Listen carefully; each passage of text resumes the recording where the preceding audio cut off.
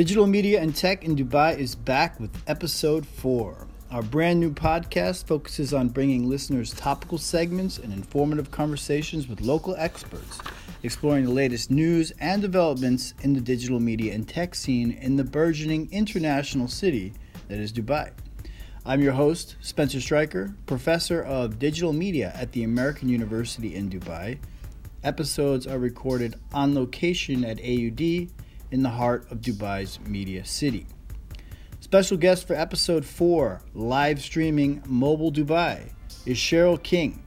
She is the general manager for Marketeers 4DC, a company that defines the vanguard of live broadcast for mobile in Dubai and the MENA region. Cheryl spearheaded the Dubai office of Marketeers and soon after her arrival oversaw the first ever live interactive web TV stream in the Middle East region.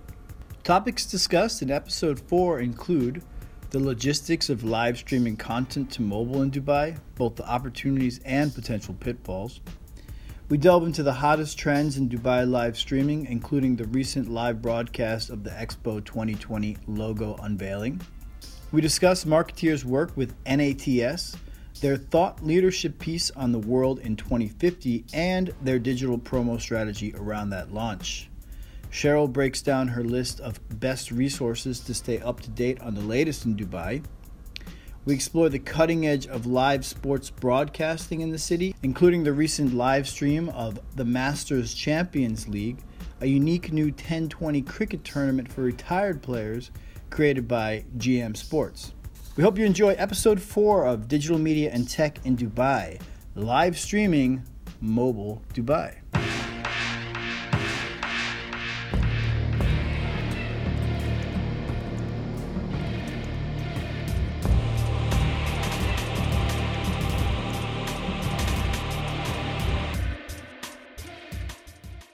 To begin with, Cheryl, why don't you tell me how you came to Dubai?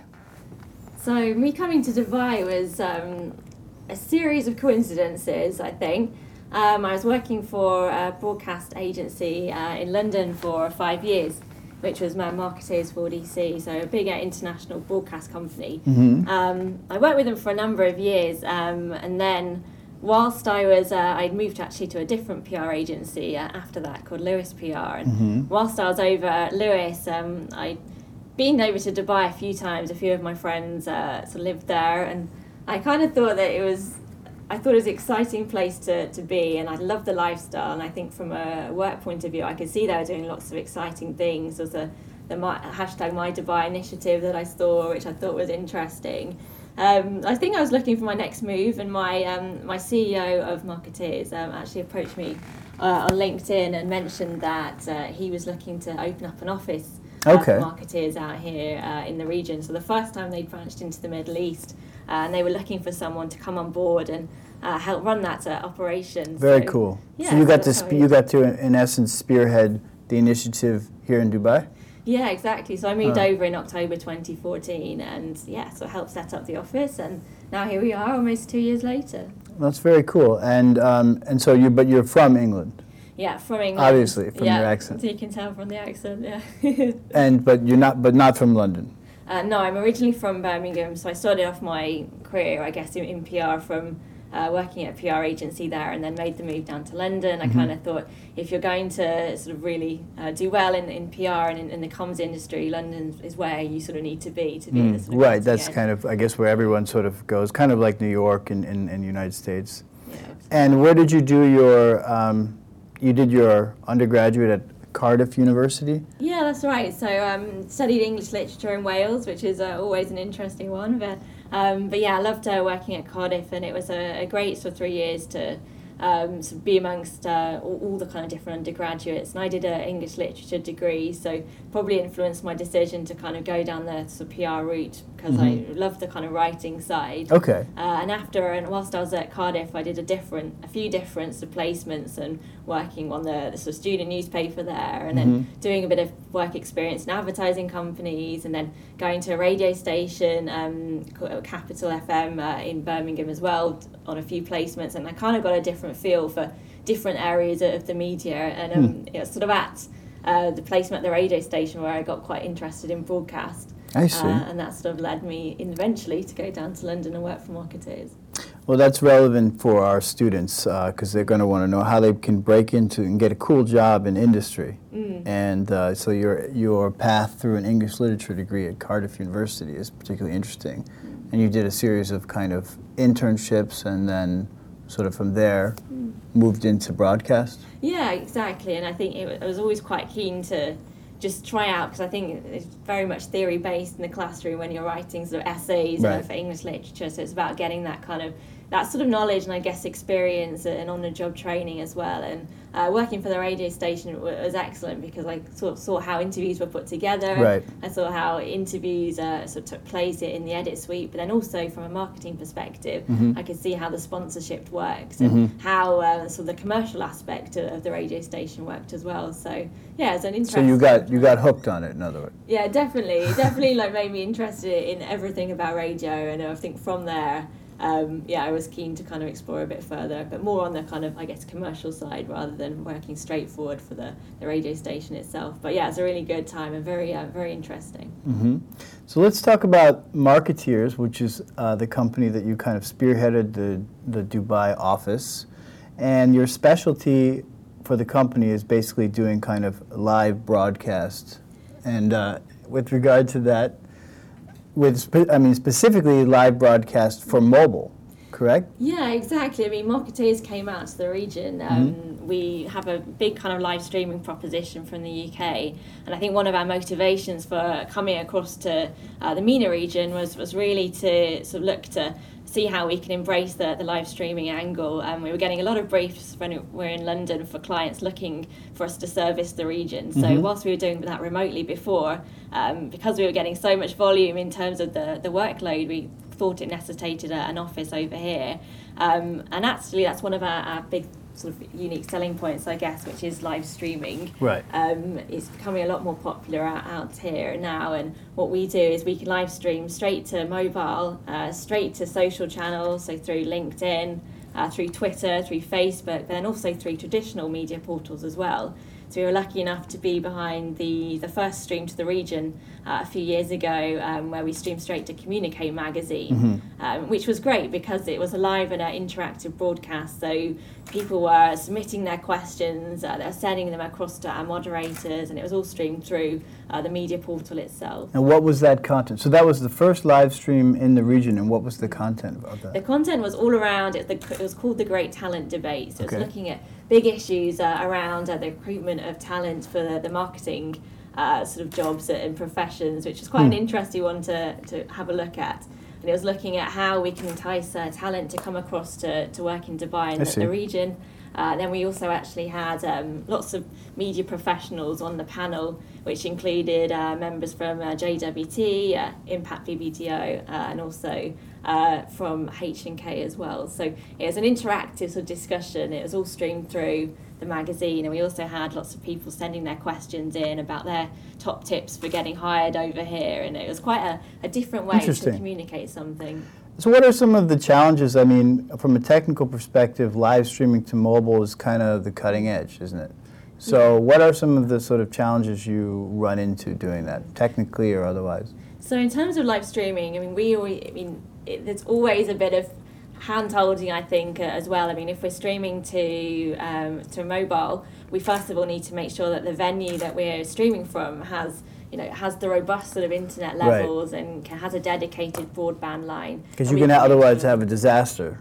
Exactly. I mean, we've been streaming for about 16 years now, so lucky enough we've not had a stream fall down just yet, so touch wood. But the reason we don't, I think, is because we've invested so much technology into making sure all the lines work. We always do a recce in advance. So I think logistically the challenges are around internet speed, but yeah, we always vet the venue first of all. But Dubai is a fairly wired city then. It is. It definitely, on that perspective, internet's not a problem. It's often making sure that there's an uncontested line, which means that not everyone, if you're in a hotel, for instance, and streaming from the Atlantis, that you can have that dedicated line solely for the stream. Right. But it just means that from a user perspective, it's a lot more smooth. Because I've seen some, there's a famous Steve Jobs presentation where all the journalists are on the Wi-Fi. and he's trying to show FaceTime. Do you remember that? And he can't show it. And he basically is like, he's like, all you journalists have to get off the Wi-Fi now. And he's trying to kick them all off from the live presentation.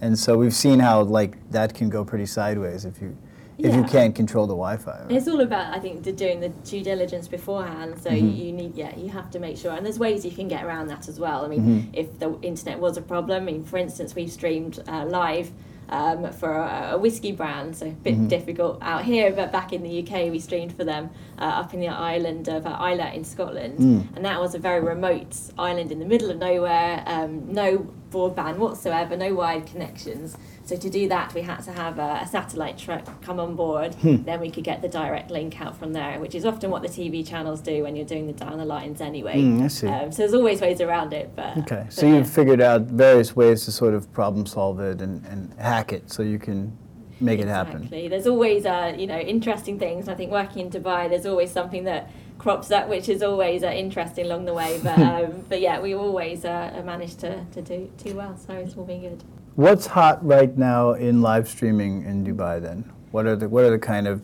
hottest things going on? Live streaming, I think, itself is a fairly new concept. So we saw with World Expo 2020 when they revealed their latest logo that they streamed it live to Twitter. What we're seeing a lot of at the moment is live streaming to LinkedIn. We find it's an excellent platform to reach that B2B audience. I was not even aware you can live stream to LinkedIn. How long has that been happening? It's been happening, I think, as much as it's always been possible. I think just not many people do it. Exactly, and I think it's something that's growing a lot. I mean, LinkedIn is still fairly, I think, not serviced as perhaps as well as it should be out here. I think there's so much more potential that communications professionals and brand professionals can get out of tapping into the LinkedIn audience. So let's talk about the Expo 2020 logo launch. What are your thoughts on that? Yeah, so the Expo 20 logo launch, that was really interesting for us because one of the key parts of the strategy was that they were streaming the unveiling of the logo straight to Twitter, which is obviously interesting from our point of view, as we're keen to be doing a lot more streams. So I think it's really, from our perspective, it showed that the demand is there, and it's great that World Expo 2020, they're sort of spearheading that a little bit. And from a kind of point of view, that I think it's quite interesting the way that they're looking to do it, because the whole connecting minds part of their logo is very much aligned to digital. It's all about technology and innovation, and Dubai is very proud and always quite keen to try new things and push the frontiers a little bit. So the streaming was very, I think, very important from a regional point of view in showing that, you know, Expo 2020, they want to leave a legacy, and perhaps it is the streaming, and it's through the digital side of things as well. So we thought it was great that they streamed through Twitter. I think there's things that perhaps that could be built on for next time. So doing a lot more in terms of the pre-promotion. I think there were around about 2,000 people that watched it. That was my next question. What was the impact? So 2,000 people watched the live stream. I think, yeah, there's 2,000 people, which I think was fine. I think that could definitely have been built on in terms of pushing that more through Twitter for the pre-promotion. So getting people to tweet in their questions, having the hashtags. So in other words, if Marketeers was in charge of it, it would have a bigger impact. We definitely like to hope so. I think we push it through more different platforms anyway, because I noticed it was just through Twitter. I was going to ask you that as well. Why did they not also live stream it through Facebook, for example? That's totally possible, right? Absolutely. You can simulcast things through Twitter, LinkedIn, Facebook. But also, I think it was important to stream through the media channels as well. So for the likes of the National, Gulf News, Arabian Business, that would have been quite interesting content for them. And I think crucially, one thing that perhaps would have been great for World Expo 2020 for that stream was to have an on-demand version of that afterwards. That was my other question. That was I was going to say, is it possible then to access the stream after? You're saying no, you cannot? You can you should be able to. I think with what Expo 2020 did, it was just, I think the stream sort of finished at the end, and then they had a video sort of wrap up showing a bit more about the story of the logo, which was really interesting. Mm-hmm. It would have been great as well, I think, for next time as well, to have that asset of the Expo 2020 stream available on demand. Right. So whoever missed it or whoever wants to watch it again. It's not accessible now, though. It's gone, basically. As far as I know, I think that stream was quite an immediate one, and then they've moved on. They've got a lot of content on their site to tell people about the launch, but that stream. But if they don't sort of make the effort at the time to archive it, it's just gone. Exactly. I think that's a big, it's a big opportunity to do a lot more, as on-demand is so important. We always find that a lot of our main views come from that version because that's when people have got more time to view it. Right, exactly. They're not pinpointed to an exact date and time, so there's a huge value in on-demand. Right. It's like watching, an Apple press conference later on, right? Exactly. Yeah. And also with time differences, I think that's always good. But there is something really cool and special about watching something as it's happening. And I think that's kind of a big angle of what you're doing, right, of the work you're doing. Yeah, the immediacy angle and the live sort of angle is always exciting. I think, live TV, it's the same with a broadcast. A live online broadcast is exactly the same. And I think it's always interesting. And one thing that with live streaming is you have an opportunity to make the whole stream interactive. So you're actually taking questions in from a live audience during the broadcast itself. So it's all usually fully moderated, so you can make sure that the questions from a brand point of view are sort of vetted beforehand in the green room. But just in case, because when you're live, you have all those issues. Anything can happen, right? Exactly, and I think from a media point of view as well, it gives the reassurance that any live content that's been taken it's sort of moderated as well beforehand, so they know that the questions that they get are always going to be sort of on message, and particularly with lots of government sort of owned media out here, we need to be careful. You need to be careful. But at the same time, however, the authenticity factor of live is precisely that you don't quite know what's going to happen. So if you control it too much, it almost defeats the purpose, right? Yeah, exactly. So live is, you have to get that balance right. I think, live content as it is exciting, and people buy into that because there is always that sort of element that what sort of direction can the conversation go in. That's sort of, I think, the beauty of it. Let's talk about NATS. So NATS and the world in 2050. Can you describe a little bit about that campaign? Yeah, so NATS are the National Air Traffic Services. Fairly new to the region. They came out about the same time that we did, about 2 years ago. And their big proposition is that they're looking to, in terms of the airspace, they feel that there's a big need to sort of manage that air traffic and that airspace a little more. So Dubai Airports is now the busiest airport in the world. So with so much traffic and so much congestion, so many more flight routes being planned, it's how can you sort of make sure the airspace is managed as efficiently as possible. And they actually launched a big report in September last year, which is all around the economic case for change. So all around how there's a big need and a big drive for organisations to monetize, I think, the amount of potential that they can in terms of the airspace. So by reducing the delay of planes, increasing the turnaround time so it's a lot faster, they felt that could be a considerable amount added to the economy of Dubai. So what do you do then for NATS specifically from the live streaming perspective? So we streamed around the launch of their report. We did a big live stream with a member from NATS, a member of Oxford Economics who wrote the report, and also someone from the General Civil Aviation Authority. I see. So we had a panel of 3 people. We also had a live audience as well, which is made up of journalists that come along to see the stream firsthand and have their one-on-one interviews with the delegates afterwards. I see. And we did a 45-minute stream to a number of different sites, including Emirates 24/7, Capital Business, Arabian Business, and also through their Twitter channels. So we had people tweeting the hashtag ATCME and getting people to send in their questions to the delegates on the panel. Air traffic control, is that what that is? That's the one in the Middle East.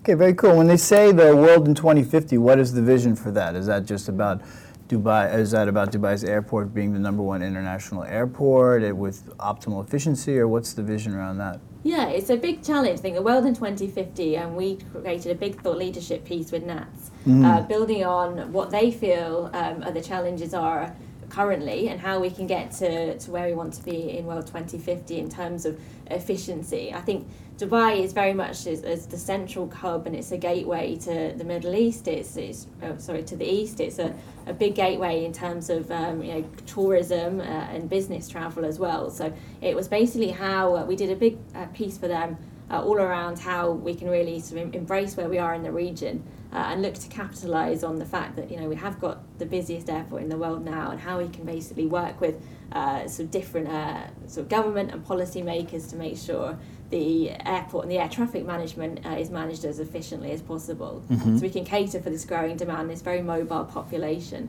So it's quite an interesting piece, and we did it through a lot of statistics, which were flashed up on screen through a video, series of different interviews. We also interviewed the CEO of Dubai Tourism about the growth of tourism in the region and how that impacts on sort of population figures and movement. And then we went from there, but it was a nice sort of piece anyway, summarised it all quite well. Part of my goal for this podcast is that it should be like a resource for Dubai-based professionals like yourself, academics, students, but people that want to know about the world of digital and technology in the city and the region. To that end, what are some of the resources that you look at to stay plugged in? Because obviously I get the impression that you don't really know what's going on. The National's a great one. Always quite interesting. I like the format of how they lay it out on the site.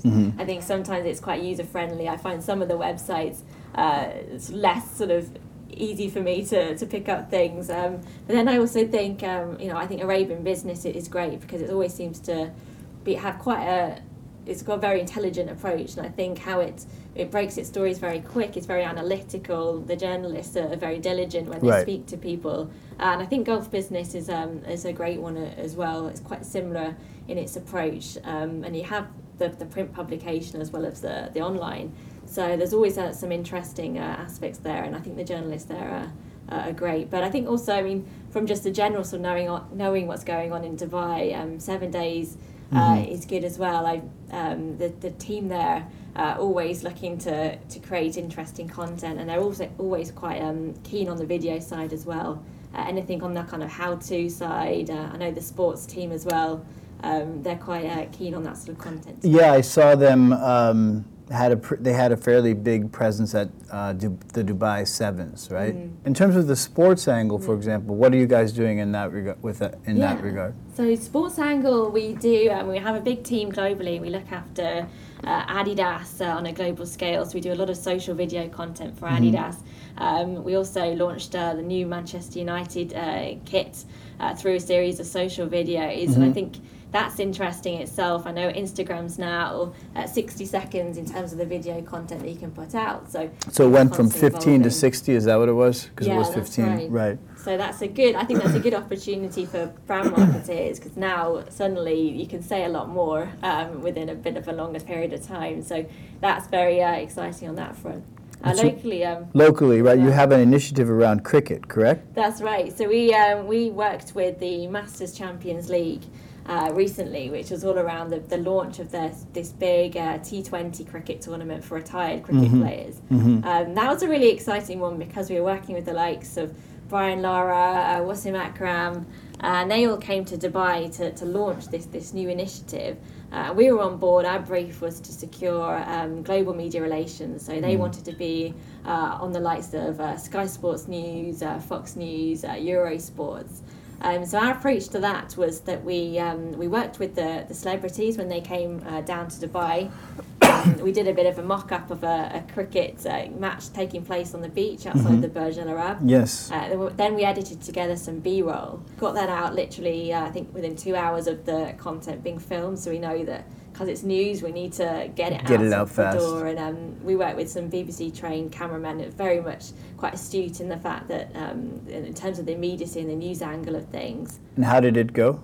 Yeah, it went well, actually. We had some really nice pick-up from likes of Sky Sports News, all the sort of different broadcast channels and online channels as well, because we had some South African players, so the likes of SA Cricket Online were quite keen on the content.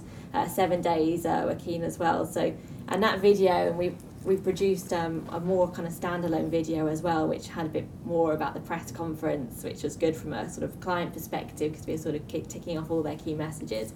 And that was another asset that then we sold in afterwards. And again, that on-demand version that we have, it's continuing to be played out. So I see. It's a lot of value. Well, where is it playing?